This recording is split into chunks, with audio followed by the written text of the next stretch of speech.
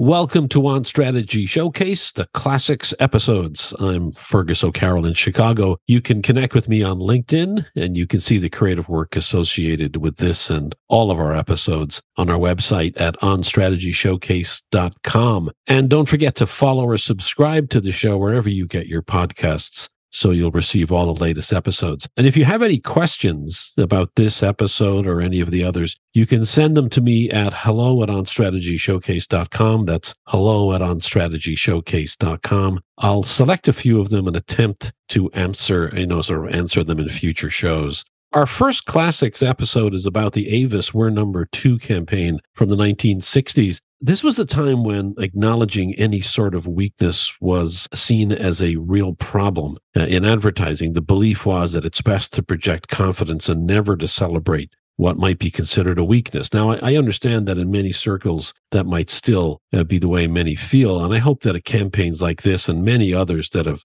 since been sort of released, I think probably Adam Morgan and Eat Big Fish would probably have terrific examples of other, what they label as challenger brands that have used similar strategies against sort of the guerrilla brands within their category. And it's interesting to study also what Adam's examples have shown, in addition to what we see here with Avis. One thing to keep note of is, this is back in the early 1960s. And it wasn't, however, the first time that DDB had done this. DDB was the agency for Avis at a time back in those years when American cars were sort of akin to oversized powerboats on wheels. DDB had launched the VW Beetle in the U.S. with its Think Small campaign. So there was precedent and there was an understanding of the advantage of this sort of challenger brand of the day strategic approach. There were a couple of things that I thought were really interesting in the interview. Number one, Avis used a different go-to-market model than Hertz. Hertz was the market leader by significant percentage, but Hertz locations were inside cities, where Avis put their rental offices at airports. So they took a very different approach to it.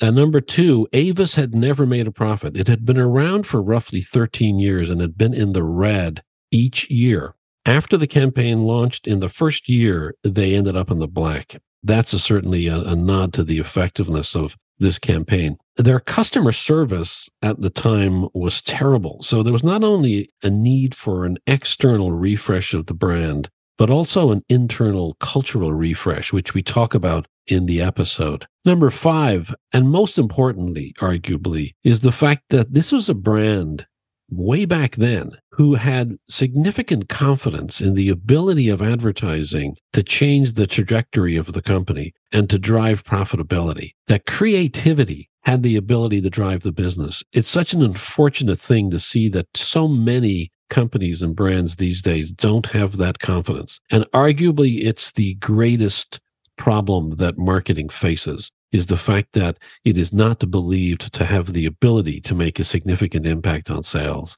And that was a core belief in this example that we're going to be talking about today. And then lastly, and one that I love also, was that the inspiration for the We Try Harder campaign actually came from an interview with an Avis employee, which I loved. And we actually talk about a couple of examples of that in our own careers where that has actually been the case, which I think was terrific. My guest host or co-host today is Faisal Siddiqui. Now, this whole classics campaign idea came from a LinkedIn post that he wrote a couple of weeks ago. He actually wrote in on Avis. And once I read that, I reached out to him, invited him to come on the show. He is the founder and strategist at the Creative Business Company in Toronto, Canada. They're a brand strategy company. And while he didn't work on the campaign, obviously, he's got some good background knowledge. Now, the other thing to keep in mind is, because I've been reading various articles about this too, depending on where you turn, you will find different data from different sources. So some of the statistics that we use here, it's fair to say that they're reported differently by different people, but I think the spirit of them is true in terms of the significance of the market share gain that Avis accumulated against Hertz over a relatively small period of time. So I hope you enjoy it, and please let me know what you think of this classics series. We hope to be able to do more of these, both Faisal and I, as well as other guests that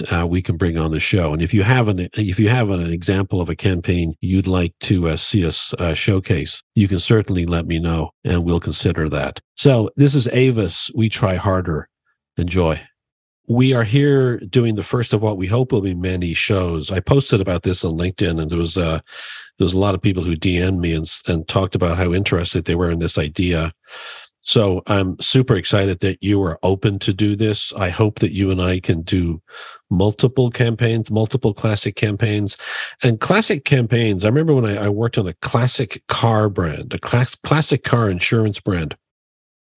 A number of years back, and we were talking with the CEO about what's the definition of classic, because we have to be careful here. The classic doesn't mean it happened in the 1960s, like we're going to be talking about today. Classic can happen in the noughts. It can happen. It's probably 20 plus years old. Probably, maybe that's the definition of classic. But I think the way I'd like to be thinking about it is it's examples of great work from the past that people don't talk about enough, or great work that is casually referred to, but people don't remember the detail and the backstory. And this campaign that we're talking about today for Avis probably falls into the category. People are familiar with the line, with the brand, but I just think it's worthy of, great conversation. And so I'm really happy to have you with me today. Thanks for joining. Well, thanks for having me on. Appreciate to be here. I'm looking forward to it. And good to have Toronto represented. We haven't had. You may be the first Canadian on the show. I mean, at least in terms of somebody who's actually living in a Canadian city. I don't think we've had anybody. So thrilled to have that. But you're not here because you're Canadian. You're here because you're smart, and you're here because of that post that you put up on LinkedIn a couple of weeks back, which actually triggered this entire idea of classic campaigns. When you put up your sort of narrative on Avis. So what led to that, by the way? Why did you post that? There's a new generation of marketers who perhaps are not as familiar with the history of our own industry. And that's a good point, actually. True, because I what I said earlier, I probably skipped over the fact that people aren't really studying these campaigns now. People are probably younger people starting out in their careers, and even mid-level people. They may not even be familiar with this stuff at all. So it's a great point. No, and I think, if we compare advertising and marketing to any other industry, like law or medicine, there's a regard for precedent and what people learned in the past. For some reason, there seems to be quite a bit of amnesia in our industry, and that leads to reinventing the wheel and making a whole bunch of mistakes. And so if there are some great lessons to learn by looking backwards, then I think that can be quite valuable. So that's what interested us in opening up the books and looking at some of the old campaigns from DB, Ogilvy, and many more. So tell us what you think we can learn from the sort of classic campaigns that you guys have been studying. Is there sort of any sort of common themes or learnings you think that people can expect from looking back at these campaigns? Well, as putting my strategy hat on, I think there's kind of three things. I think the first is the fundamentals of good strategy don't really change. Right. And I would say that's the first big lesson that we can learn. I think the second thing is when you look at these campaigns, they all of them blur the line between what we call brand advertising and product advertising. And they seem to do so seamlessly without getting themselves tied into a knot. And I thought that was something that we could learn as well. And then the third thing was for Avis specifically, we had the Avis, I think a lot of people forget, was an unprofitable growth at all cost startup. And it was an investment in mass marketing that actually took them from the red and into the black. And so I thought that was something interesting that was quite applicable to a lot of fast-growing startups today.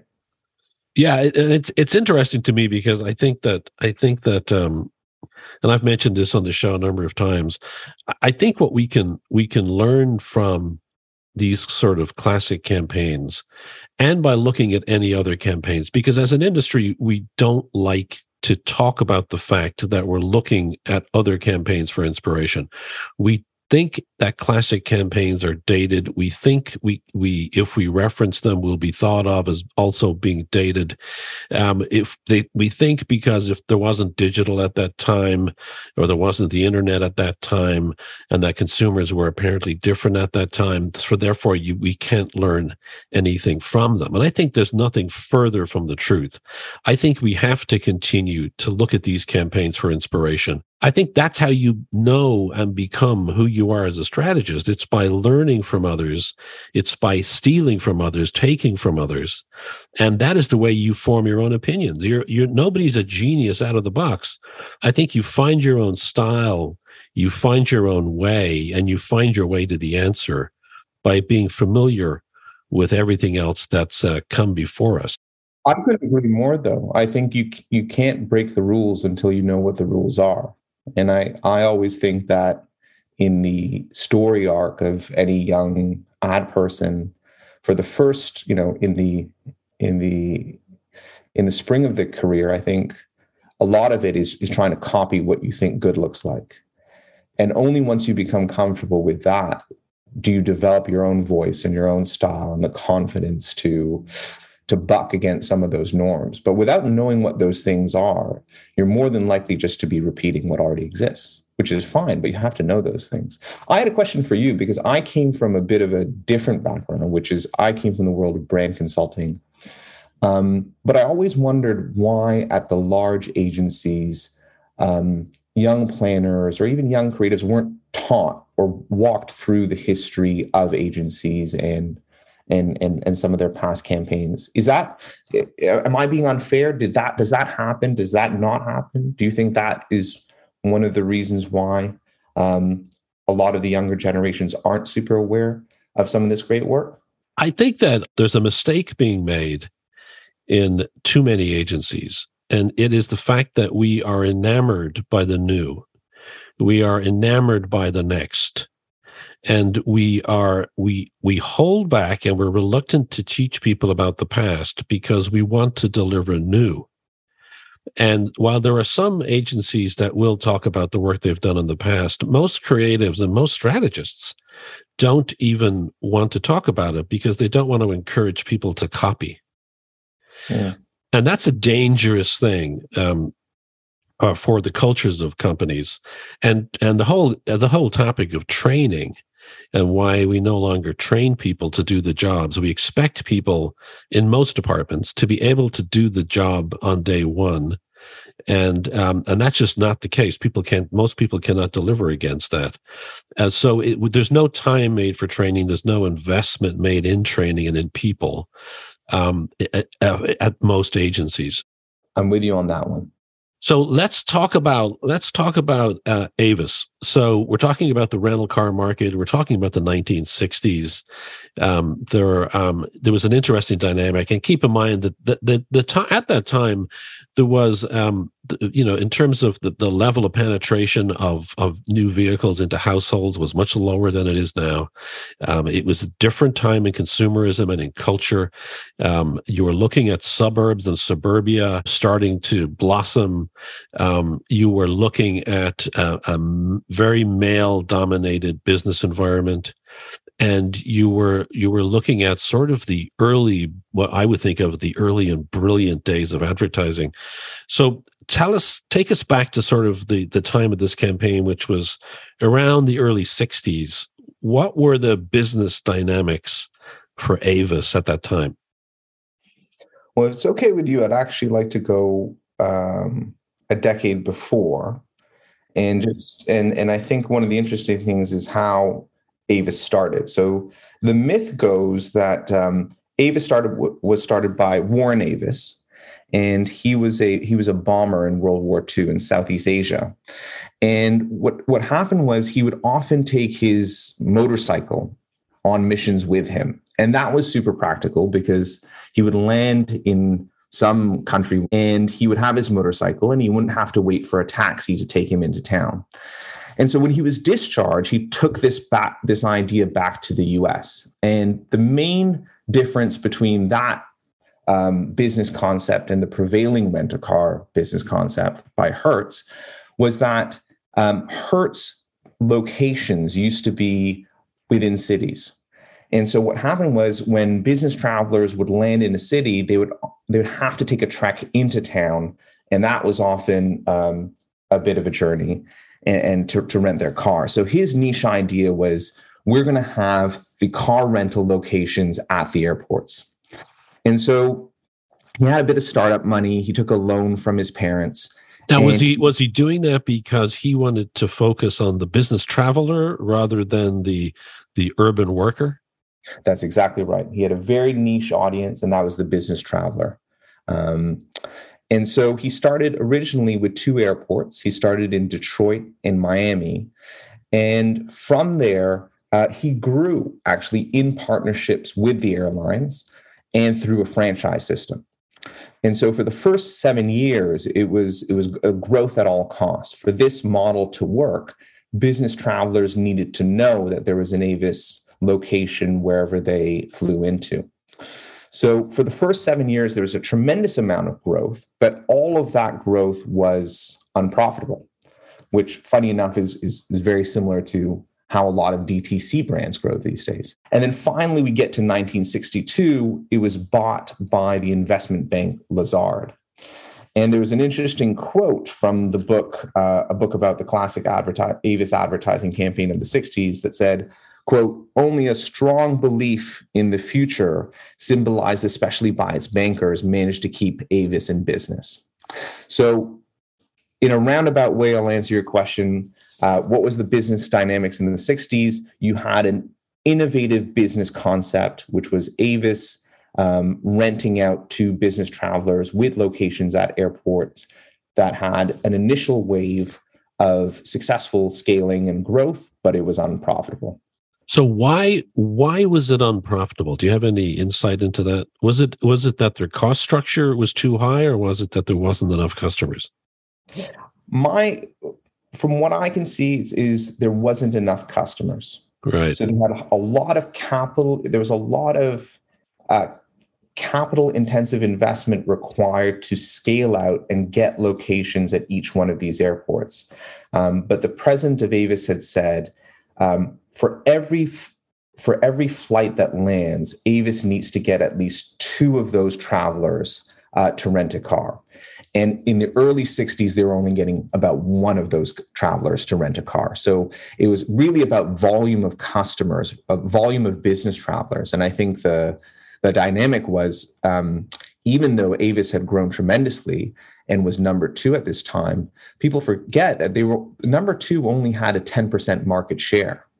So Hertz, was almost like a monopoly, and calling yourself number 2 was almost a misnomer. So Avis trailed really, really, really far behind. And because my understanding is Hertz had a 75% market share. That's right. To 10% for Avis. So it's massive sense of scale in terms of the factors of sort of the David and Goliath positioning. Exactly.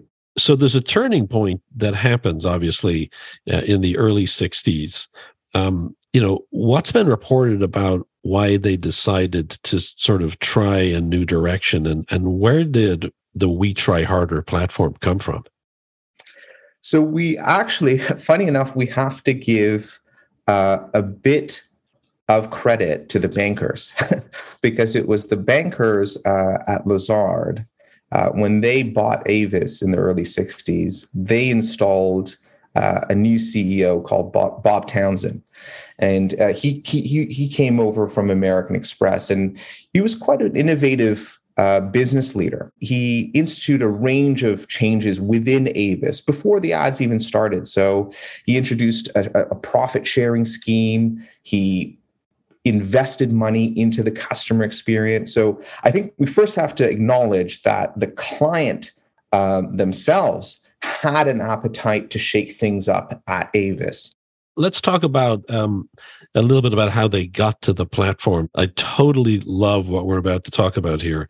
about how this whole thing unlocked, because it has happened to me, and I'll be curious if it's ever happened to you. It's happened to me numerous times in terms of where the original idea came from. Can you share what happened? And it sounds like it either happened to a creative or to maybe not that there wasn't planning in the US back then, but I'd like to think that it was a planner's head or planner's curiosity that ended up getting to it.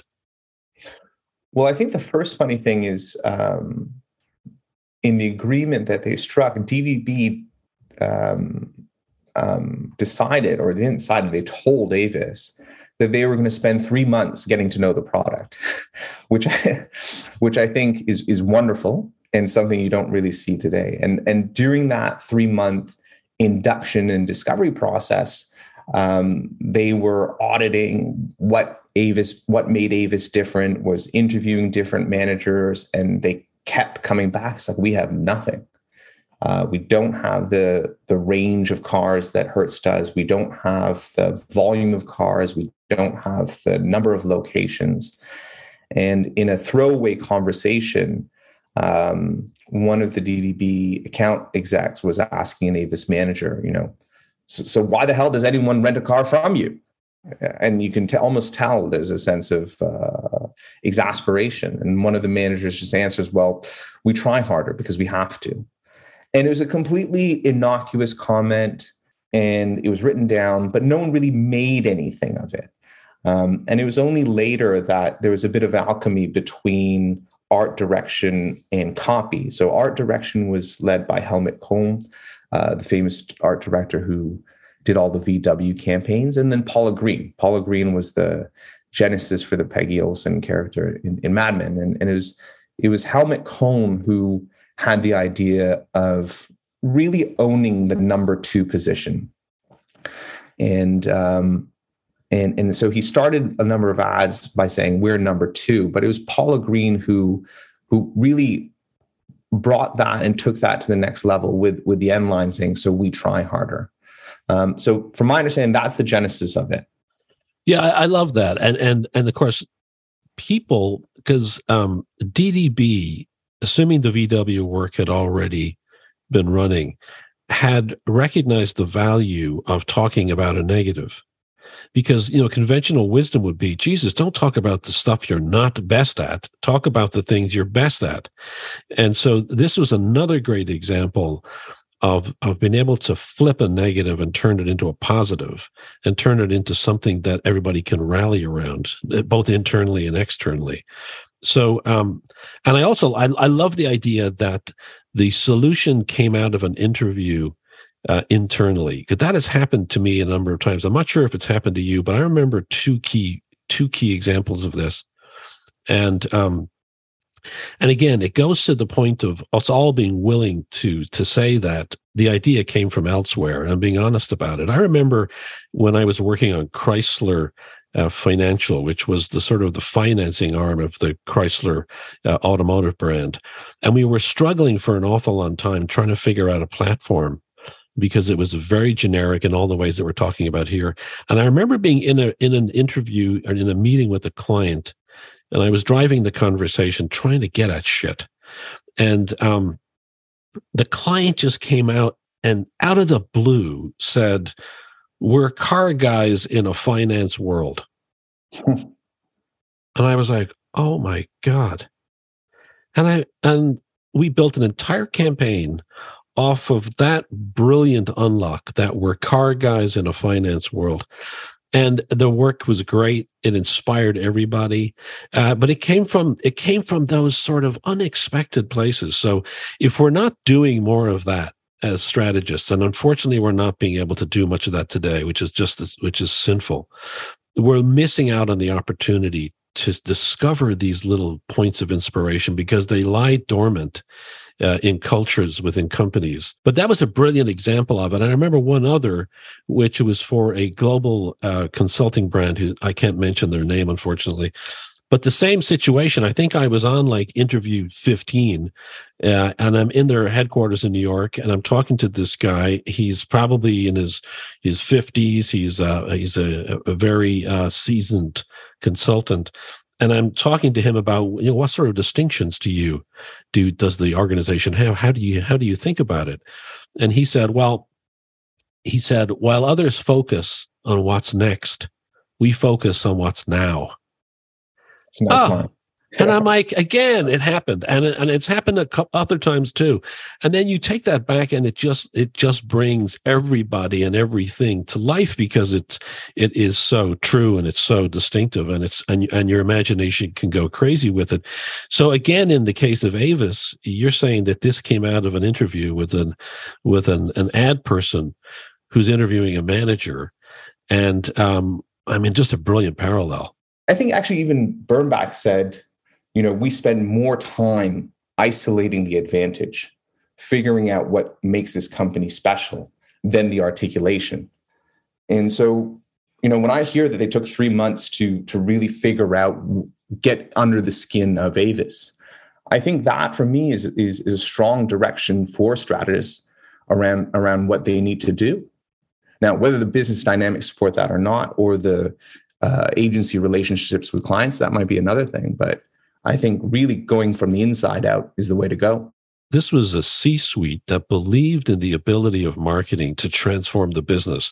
Unfortunately, that's not happening enough today. What's also interesting, because this tickles me in so many ways in this case, is the fact that once, I think it was Paula Green you mentioned, was sort of the Peggy Olson of her time, and she was a copywriter at DDB at the time. She wrote the initial line, but then other people inside the agency didn't like it and completely disagreed with it. And I think you're saying that it's written that Paula went ahead and did something, or requested that something be done in a research context. Can you talk about that? Yeah, so a lot of people didn't like it. I heard a lot of the account executives thought that by saying number 2, we're focusing on our deficiencies. And so she said, let's go and test it. And so they went to the airport, they printed the ads on small, almost like postcard size cardboard pieces of paper, and showed it to a number of business travelers.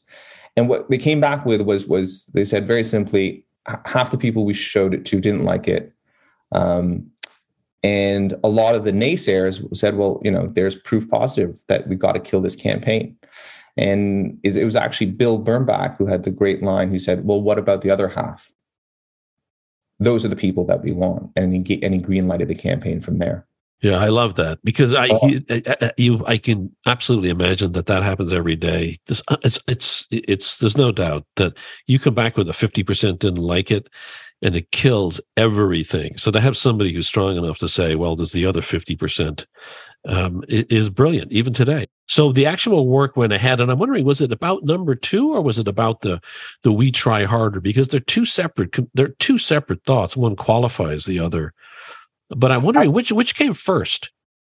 Number 2 came first, and then we try harder came after that.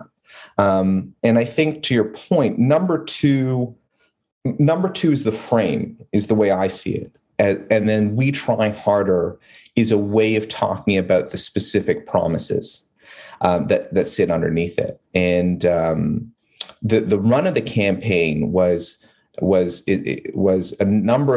10 or 12 different executions where it says, because we're number 2, Avis can't afford the following things. So Avis can't afford dirty ashtrays, which is why we clean them. Avis can't afford to have unwashed cars, which is why we make sure that they're in tip-top shape, and so on and so forth. Smudged mirrors, worn wipers, to skip the tires, thirsty radiators, to make you wait. So for me, the success of the campaign is that we have a number of different things that we can talk about in terms of our service, but we have a great frame within which we can, or sandbox within which we can play.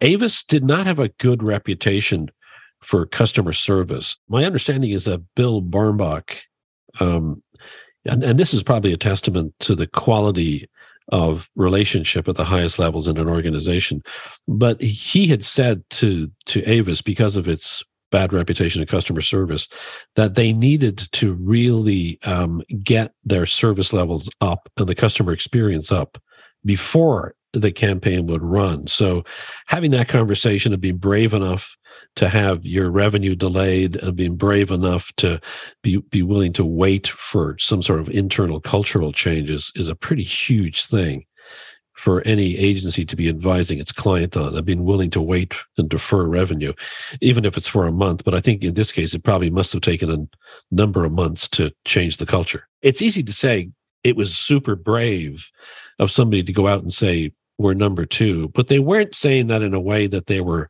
admiring number one or saying that they wanted it to be number one. They were saying it in a way that they were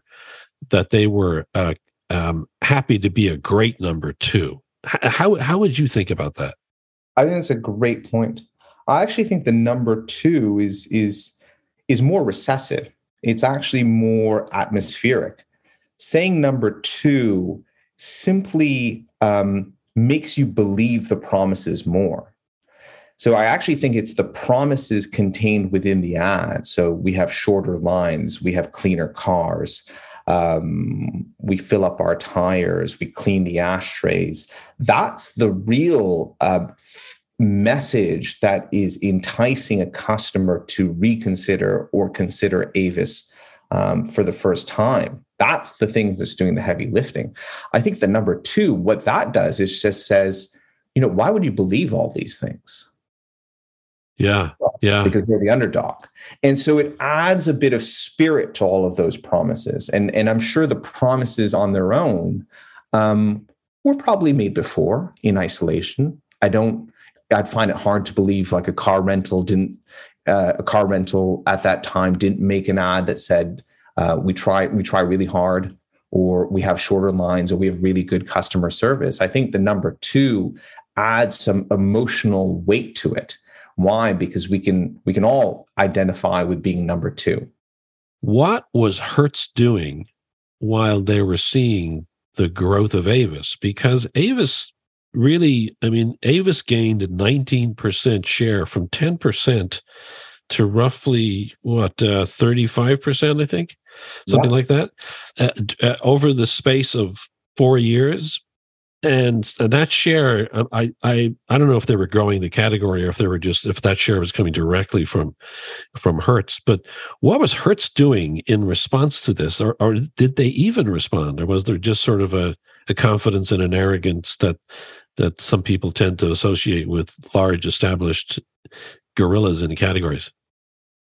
So I think the market share difference between the two at the start was so vast, 75 to 10, that for the first couple of years, they did nothing.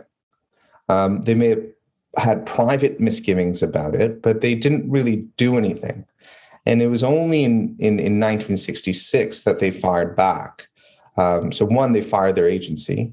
And two, they hired Carl Alley, which was a wonderful creative agency at that time.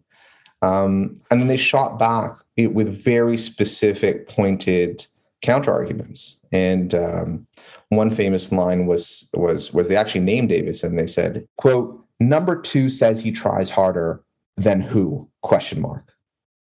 Or another one, "For years, Avis has been telling you Hertz is number one. Now we're going to tell you why," which is actually quite brilliant in itself. Yeah, a little defensive. So the actual "we try harder, we're number two" was only 5 years.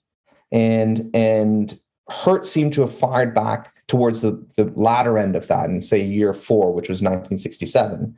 And then after that, it didn't really go into a back and forth too much, but it petered out after that.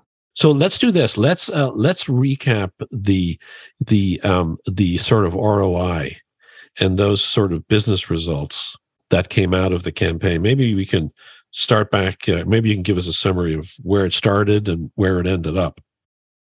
Yeah. During those first 4 years of the campaign, 62 through 66, I think. Yeah. So 1962, Avis booked $32 million in revenue, but was still in the red. It was unprofitable by $3.2 million. And at that time, it had 10% market share. But 1962 was the first ad launched. And there was a series of about 20 spots in that first year. And then by 1963, revenue was $38 million, And for the first time, they were in the black. So profit was 1.2 million. And that was on an ad budget of about a million or 1.75 million. And then it just got better and better, and momentum grew. And it went all the way until 1966, when their market share had gone from 10% to 35%. Let's wrap up with one final point, which is why was the platform so effective for Avis, in your opinion? I think there's three reasons. First, they acknowledged what the challenge was. They acknowledged that they were a lot smaller than Hertz, and they found a distinctive space to occupy. They figured out, where can we fight where we're going to be first? And I think with that type of thinking, they really changed why people, rented cars. So they changed the drivers of the category from fleet size and fleet location to service. So I think that was the first big learning. The second big learning is they blurred the line between brand and product. So these days we think about top of the funnel as very emotive with not too many specifics, and bottom of the funnel is perhaps the opposite. And you don't really see such a monochromatic distinction in any of these ads. They do both of them very well. There's wit, there's charm, but there's also very specific promises being made. And I think the last thing, which is maybe being a bit nostalgic, but you also have an unprofitable company where the leadership say, we're going to commit to mass advertising, and that's what's going to get us out of this hole. And so you don't really see that too much these days, but that for me, I think, is quite important as well. It is Faisal Siddiqui. He is founder strategist at Creative Business Company in Toronto, Canada. Thanks for doing the episode. Thanks for having me on. Appreciate it. And we'll see everybody in the next episode.